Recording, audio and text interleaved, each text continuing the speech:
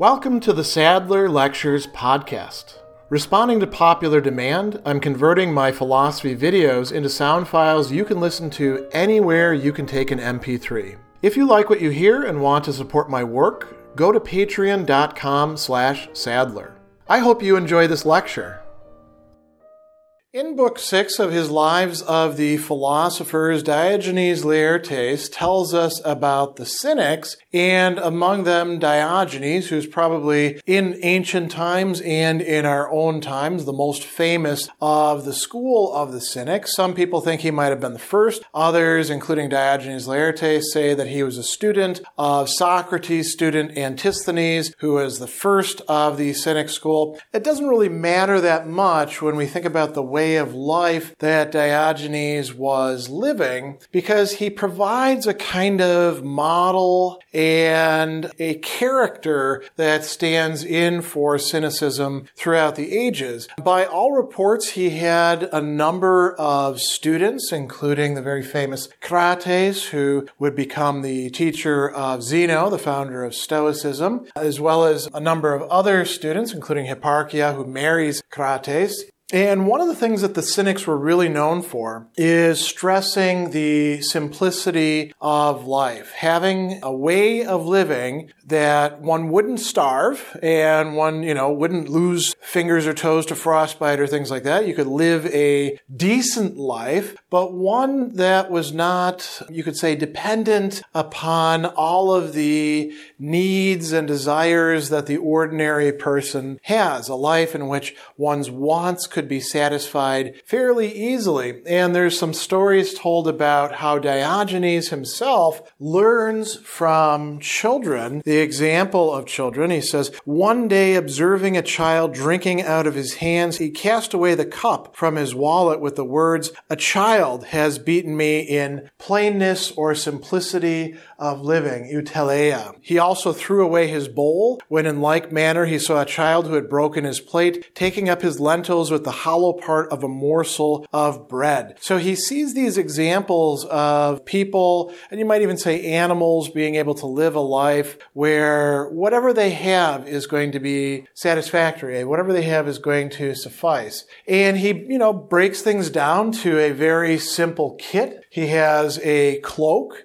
And the Cynics were known for this, for doubling up their cloak or sleeping in their cloak. A wallet, or, we don't think of like a little tiny wallet. Think of like a container that you carry by your side. A staff later on in life when he needs it. He also uses it for things. And then he's quite famous for having had a tub. Now, he actually did apply to somebody to buy him a small house, but the person was delaying, and so instead of wait around for him, he found essentially a barrel, and you can see that in the famous paintings of Diogenes, and he used that as his, as we call them nowadays, tiny house. And so that was sufficient for him.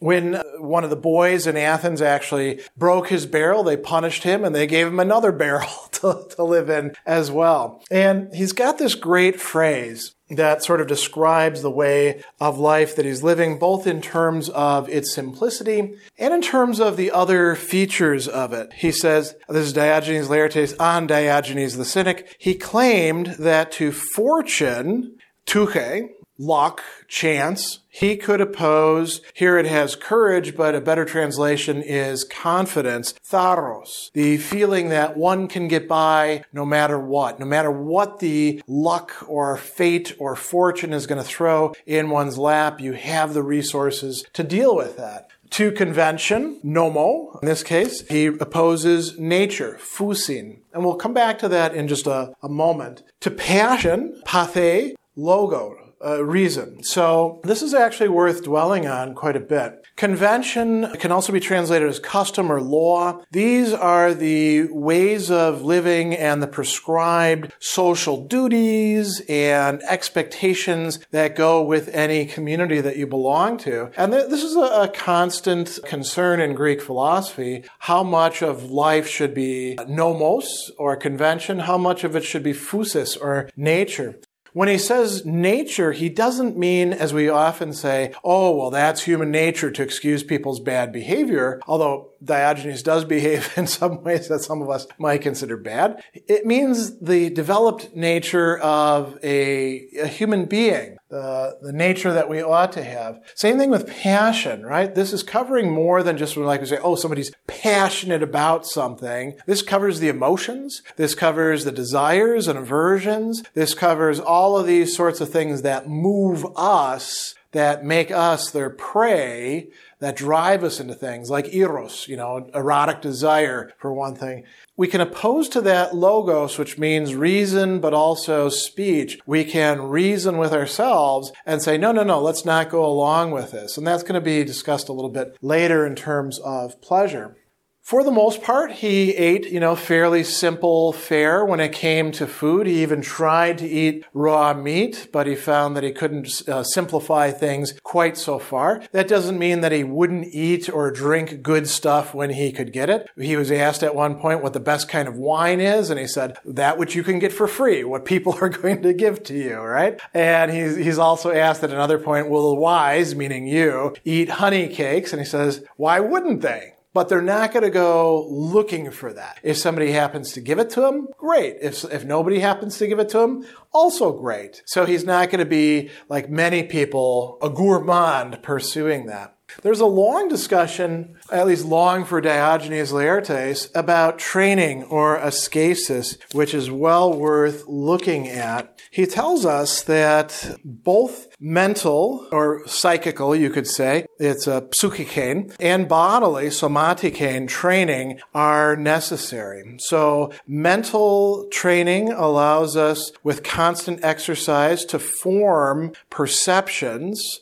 phantasiae, things that we imagine or we perceive, that secure freedom of movement for virtuous deeds, that allow us to be our better selves, you could say. So having the right frame of mind, practicing with the right ideas, so that we can, in fact, free ourselves up for doing the good things, doing the right things. That's an important part of training. He also says that you also need bodily training. Without it, good health and strength being just as much included among the essential things, whether for body or soul. And he says he would adduce indisputable evidence to show how easily from gymnastic training we arrive at virtue. And here's his argument. In the manual crafts and the other arts, the techne, it can be seen that the craftspeople develop extraordinary manual skill through practice. Same thing with flute players, same thing with athletes. By working and working and working at it, they change their habits, they change their mind, they change their body. And so he says, if they transferred their efforts to the training of the mind, how certainly their labors would not have been unprofitable or ineffective. So we can determine whether we're going to be happy in life or not by the kind of training that we do. He also says that nothing can succeed without strenuous practice. This is capable of overcoming anything. So we need to be careful about what it is that we're setting our hands to. Are we going to focus on learning skills that aren't really profitable to us? Are we going to develop habits that are not going to lead us in any helpful direction? Or are we going to pick other things? So he talks about useless toils, things that we do that are difficult, or, ponon in Greek. He says we should choose those that are natural, kataphusin in Greek, in accordance with nature, in accordance with our nature. And why should we choose them? In order ultimately to be happy, right? In order to enjoy, as he's got it here, eudaimonia, a good state of mind for our lives. And there's a really interesting but short discussion there about changing our habits so that we can despise pleasure. He says that even despising pleasure is itself most pleasurable when we're habituated to it, just as those accustomed to a life of pleasure feel disgust when they pass over to the opposite experience. Those whose training has been of the opposite kind derive more pleasure from deriving pleasure than from the pleasures themselves. So if you want to have a really pleasant life, self-control. despising, meaning looking down upon. It's not being a prude or anything like that, but the word is kataphronein, which is to look down at as if you're above it. Despising the kinds of pleasures that other people are motivated by. There's also discussions about him using statues in two important ways. One has to do with a kind of accustoming himself to difficulties. So hugging statues in the winter, the statues are cold and hard, and so you harden up your body by doing that. He also would lay out in the sun in the hot summer and do other stuff like walk barefoot on hot areas. All of that was to toughen the body. But there's a very interesting practice that he also had with statues. He would beg alms from them. Now you say, well, what's that about? Is he just being kind of silly drama queen? No, he would beg alms from them and say, this is so that when I ask real people, I'm not going to be so upset when they say no to me. I'll get used to people acting like statues, as people do this day when, they walk past a homeless person and they just ignore them, right? The homeless person is asking them for something. So using the statues in two different ways is kind of interesting. Diogenes also set convention aside quite a bit. This is another word for this that Diogenes Laertes talks about, is debasing or defacing the currency, which is what either Diogenes himself or his dad got in trouble for in Sinope. He's defacing it in a different way, taking the customary things that people do and violating those social customs. Probably one of the most egregious examples that's recorded in Diogenes Laertes is masturbating in the marketplace. And then when he gets called on it, saying, if only hunger was so easy to satisfy, I would just rub my belly instead. But he also eats in the marketplace, which was apparently kind of a no-no at the time, in the agora, right, the place where everybody would gather together. There's also some interesting stories about carrying food. So there's a story about somebody dropping a loaf of bread and being ashamed or embarrassed to pick it up. And Diogenes, in order to make a point about this, he ties a wine jar to a bit of rope and drags it behind himself, calling attention to what he's doing, this ridiculous action. He also, at one point, and there's a couple stories about this told about cynics, he gives somebody a fish, a big old fish, and has him carry it across the marketplace. The guy won't do it, and he says, well, you threw our friendship away because you're too ashamed to carry a fish. I guess you don't value it that much. So these are kind of interesting actions that we can talk about. And we can close on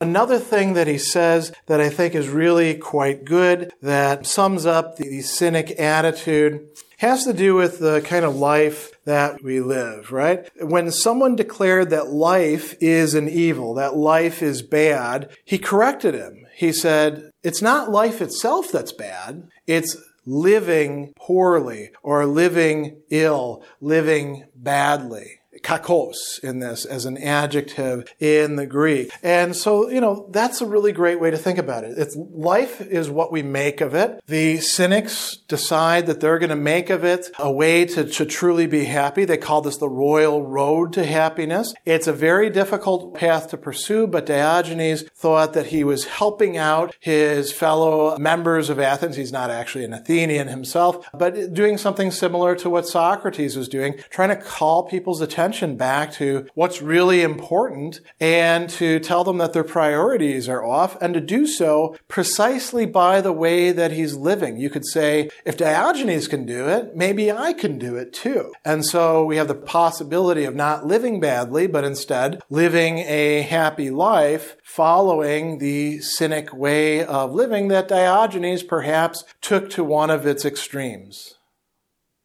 Special thanks to all of my Patreon supporters for making this podcast possible.